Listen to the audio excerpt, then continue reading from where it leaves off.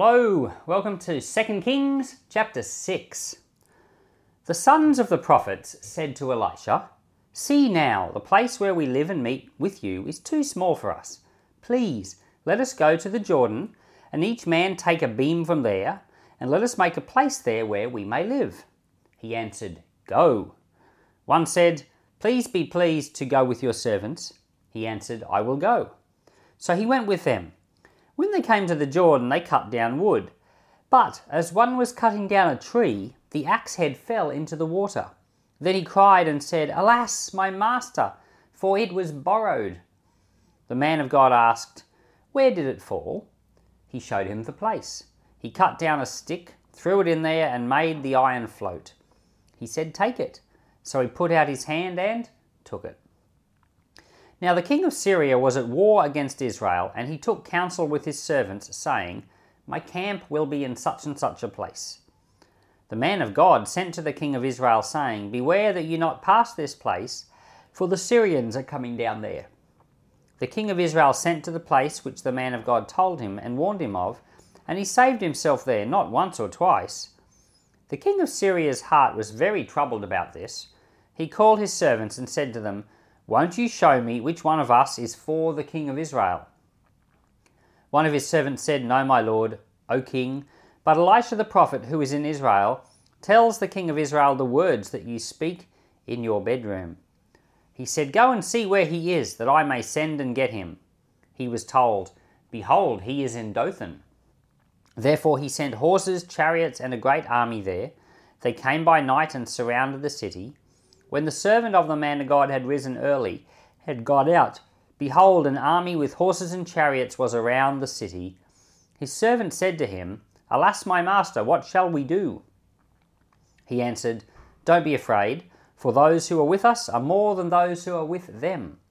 Elisha prayed and said, "Yahweh, please open his eyes that he may see." Yahweh opened the young man's eyes, and he saw, and behold, the mountain was full of horses and chariots of fire around Elisha. When they came down to him, Elisha prayed to Yahweh and said, "Please strike this people with blindness." He struck them with blindness according to Elisha's word. Elisha said to them, "This is not the way, neither is this the city. Follow me, and I will bring you to the man whom you seek." He led them to Samaria. When they came into Samaria, Elisha said, "Yahweh, open these men's eyes that they may see." Yahweh opened their eyes, and they saw, and behold, they were in the middle of Samaria. The king of Israel said to Elisha, when he saw them, "My father, shall I strike them? Shall I strike them?" He answered, "You shall not strike them. Would you strike those whom you have taken captive with your sword and with your bow? Set bread and water before them, that they may eat and drink, and go to their master." He prepared a great feast for them. When they had eaten and drunk, he sent them away, and they went to their master. So the bands of Syria stopped raiding the land of Israel. After this, Ben-Hadad, king of Syria, gathered up all his army and went and besieged Samaria. There was a great famine in Samaria. Behold, they besieged it until a donkey's head was sold for 80 pieces of silver, and the fourth part of a cab of dove's dung for 5 pieces of silver. As the king of Israel was passing by on the wall, a woman cried to him, saying, "Help, my lord, O king." He said, "If Yahweh doesn't help you, where could I get help for you? From of the threshing floor, or from the winepress?" The king said to her, "What is your problem?" She answered, "This woman said to me, 'Give me your son that we may eat him today, and we will eat my son tomorrow.' So we boiled my son and ate him. And I said to her on the next day, 'Give your son that we may eat him.' And she has hidden her son." When the king heard the words of the woman, he tore his clothes.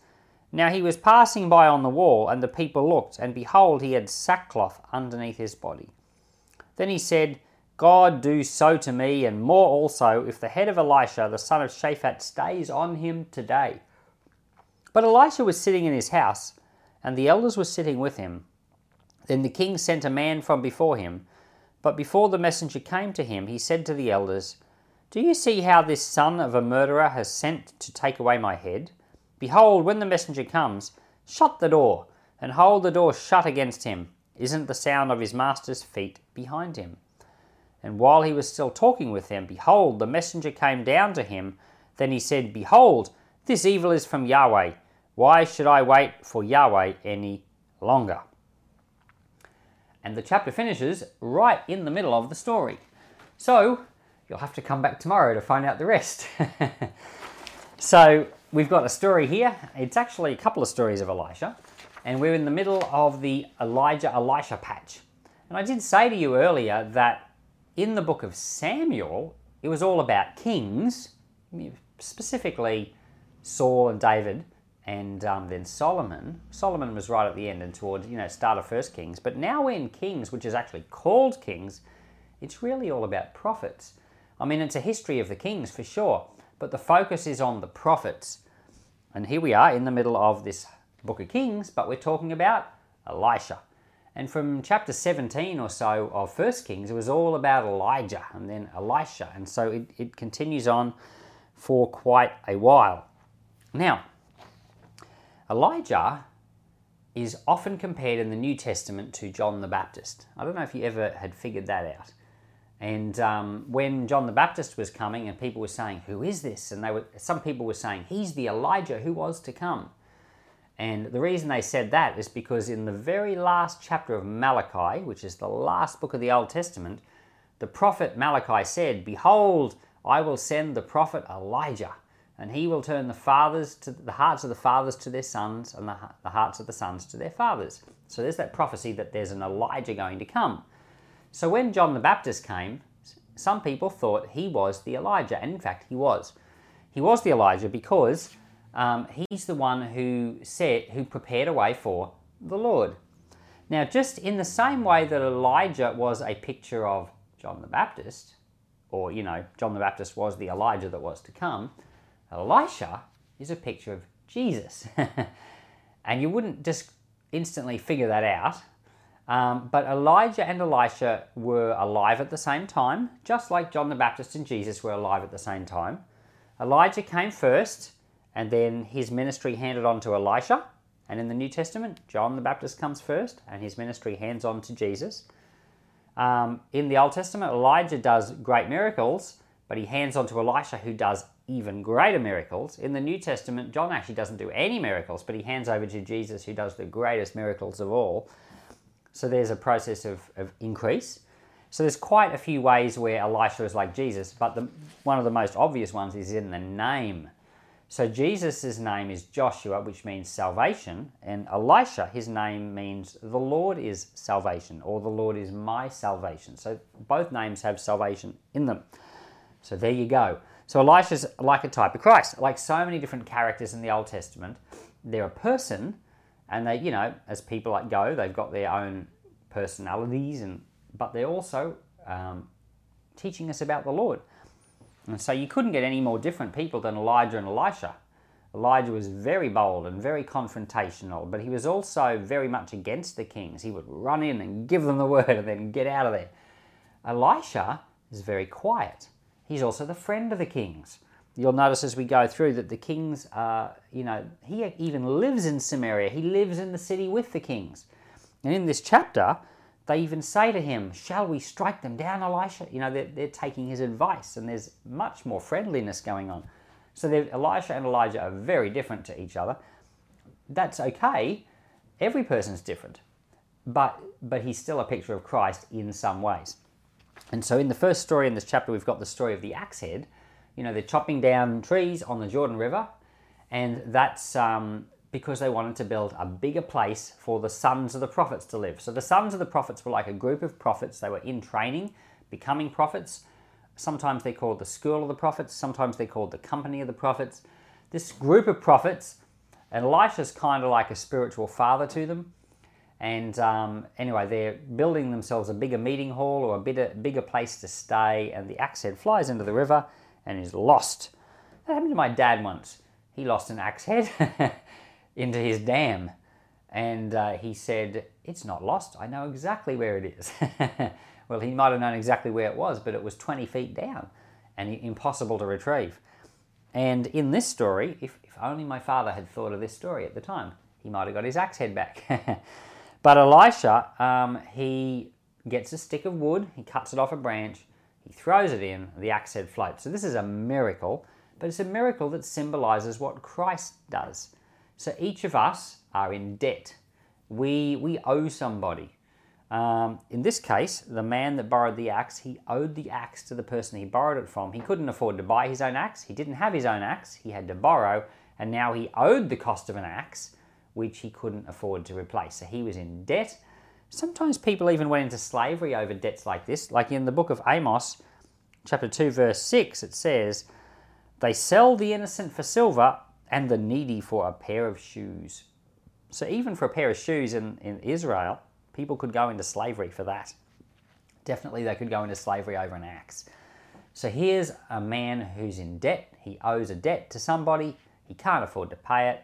But along comes Elisha, a picture of Christ, and he takes the wood, which is a picture of the cross, throws it into the sea, into the lake, and the axe head floats. So it's a picture of through the cross and through Christ, our debts are paid. So it's a wonderful little picture right there, and there's heaps of them.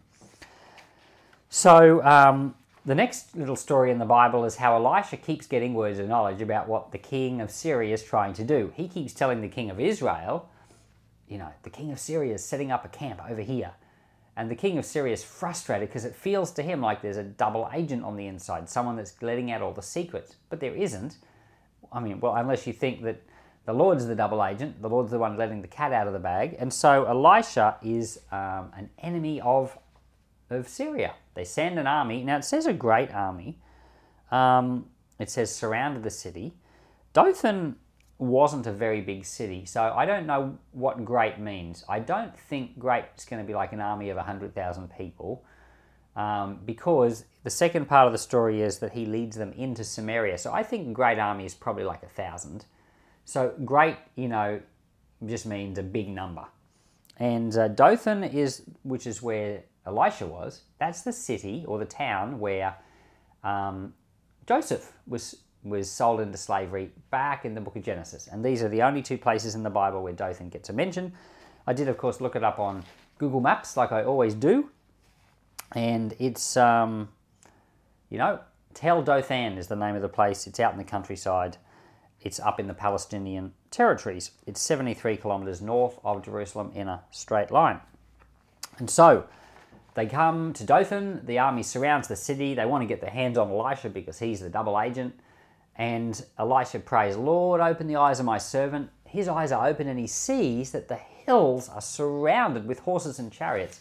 So what he has here is a glimpse into the spirit realm. Now you and I, we don't see in the spirit realm really ever. Very occasionally when you're in prayer, you might suddenly have a flash of a vision or something. You might suddenly see something and you realize, wow, the Lord has showed me something, but it's not our normal experience. But it seems like Elisha was seeing into the spirit realm all the time. So, if he's seeing what the Lord is doing all the time, no wonder he's so calm. And remember when Elijah was taken up into heaven and Elijah said, "If you see, you'll be granted your request." And guess what? When Elijah went up to heaven, he saw the horses and the chariots. Now, this was a glimpse into the spirit realm. He saw what was happening, how Elijah was being carried up. And so now his servant too sees as well. So there are parallel realities, and in our modern scientific world that we live in, they accept science. They think science means physical stuff only. They deny the spiritual, so they deny the other reality that's overlaid. In fact, the spiritual reality isn't overlaid over physical things. The physical is overlaid over the spiritual things. The spiritual reality is the greater reality, and the greatest reality of all is the Lord Jesus Christ. In him all things hold together, says the book of Colossians. And in Acts chapter 17 it says, in him we live and move and have our being. So if Christ didn't exist, there'd be no realities at all. He's the ultimate foundational reality of all things. So finally, they're in Samaria, and there's a famine. So these soldiers that come to get Elisha, they get treated well, they get sent home, the raiding stops for a while, but after a while they decide they're going to besiege Samaria and attack it. There's a famine. The famine is so bad that a donkey's head sells for 70 shekels. Now I failed miserably trying to work out how much, 80 shekels, how much that was in today's worth. We don't go around buying donkeys' heads, so we don't have an equivalent price for what a donkey's head would normally cost. In America, there's a supermarket called Vallarta, Mexican chain, and you can go in there and buy all sorts of things like pig ears and tongues and all sorts of things. They cook interesting things. You can buy there, but they did not sell donkey heads. I don't know where you'd buy one, but things were getting so desperate that they would sell even the head of their donkey. If the donkey died, they'd sell every part of it, and 80 shekels of silver. Now, various online websites have estimated from as low as $176 right up to $48,000. So clearly some people are off. We don't know which ones. I guess the $48,000 is way off. But let's say it's a couple of $100 for a donkey head. That's a lot of money, because you're really only going to get about one meal out of a donkey head, or maybe 2 or 3 meals, but if you're sharing it with your family, that's one meal for a couple of $100. That's very expensive. And the other thing that was selling here was, in the NIV it says seed pods, but in this version it's dove's dung, which apparently it could be either. Josephus, in his Antiquities, he said it was dove's dung. So my guess is it's probably that. It's probably bird droppings, and they were selling for 5 shekels for a bunch. So that's how bad things were. They were eating bird droppings. So the siege is nasty, nasty, nasty. And the story of the siege does not end in this chapter. It's going to end in the next chapter, so you'll have to wait for that. But I wanted to finish my comments by saying that way back in Deuteronomy chapter 28, the Lord, he outlined the blessings and the curses for the people of Israel if they didn't follow him. And you'll remember, if you've been journeying with me through the Bible, you'll remember when we did the Deuteronomy 28 chapter that I said it was one of the saddest chapters in the Bible. And it outlined the types of things that are going on here right now in this siege. It talked about people. It says, even the most tender-hearted woman will eat her own child. It says all things like that in Deuteronomy 28. So bad. And so here we've got the first time that this terrible example of eating your own children is playing out, the siege of Samaria. But it's not the only time. In fact, things are going to get worse and worse and worse. There's going to, in the end, be 5 sieges of cities. Well, there were more than 5, but there were 5 significant ones. So in the northern nation, there was Samaria, the capital of Samaria. It was besieged right now with the Syrians. And then in 722, it was besieged by the Assyrians, that's from Nineveh. Then the capital of Jerusalem in the southern nation was besieged by the Assyrians as well. That was a miraculous survival, and they weren't eating their children in that example.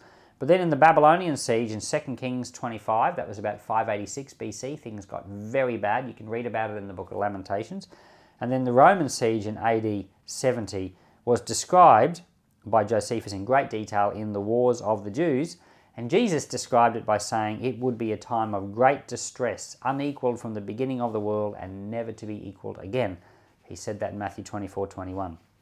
So there are these 5 sieges, 2 in Samaria and 3 in Jerusalem, where things get worse and worse and worse.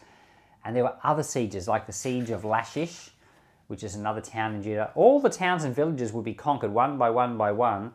That siege in Lachish, the Assyrians, it was so bloodthirsty that the Assyrians made big graphic stone carvings of the things they did in Lachish, and you can go to Nineveh today and you can still see them in the palace of the kings of Nineveh.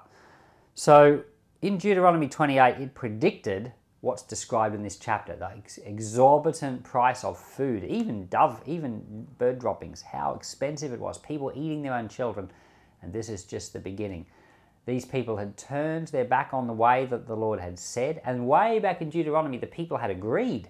They had said, we will follow the Lord. Well, that generation did, but it's become worse and worse and worse until the point where it gets to as serious a situation as it is here. And you know what? The king of Israel says, this is all Elisha's fault, and he swears to chop his head off within a day. Well, that's how bad things have got. You're going to have to join me tomorrow to find out how the story ends. But I just want to say that following the Lord is the only way to it's the only way to guarantee the Lord's blessing. Now, it doesn't mean that you'll never have a problem in life. even way back when the people like Joshua were following the Lord, even further back, Abraham, people who did follow the Lord, they still had problems. But it's a far cry from the type of thing we're seeing here. And so following the Lord isn't something only for our own benefit, it's something for the generations that will come along after us. So we give our hearts to the Lord, and we also ask him to help us. And Heavenly Father, we do ask you to help us. We're sorry to read this in the Bible. And Lord, I thank you that you put truth in here for us to be a warning and a reminder to us of the severe consequences of turning our back on you. And I ask that not only would we love you more, but I pray our children would love you more and their children after them. Lord, let our hearts be turned to you and the generations to come even more. We pray in Jesus' name. Amen.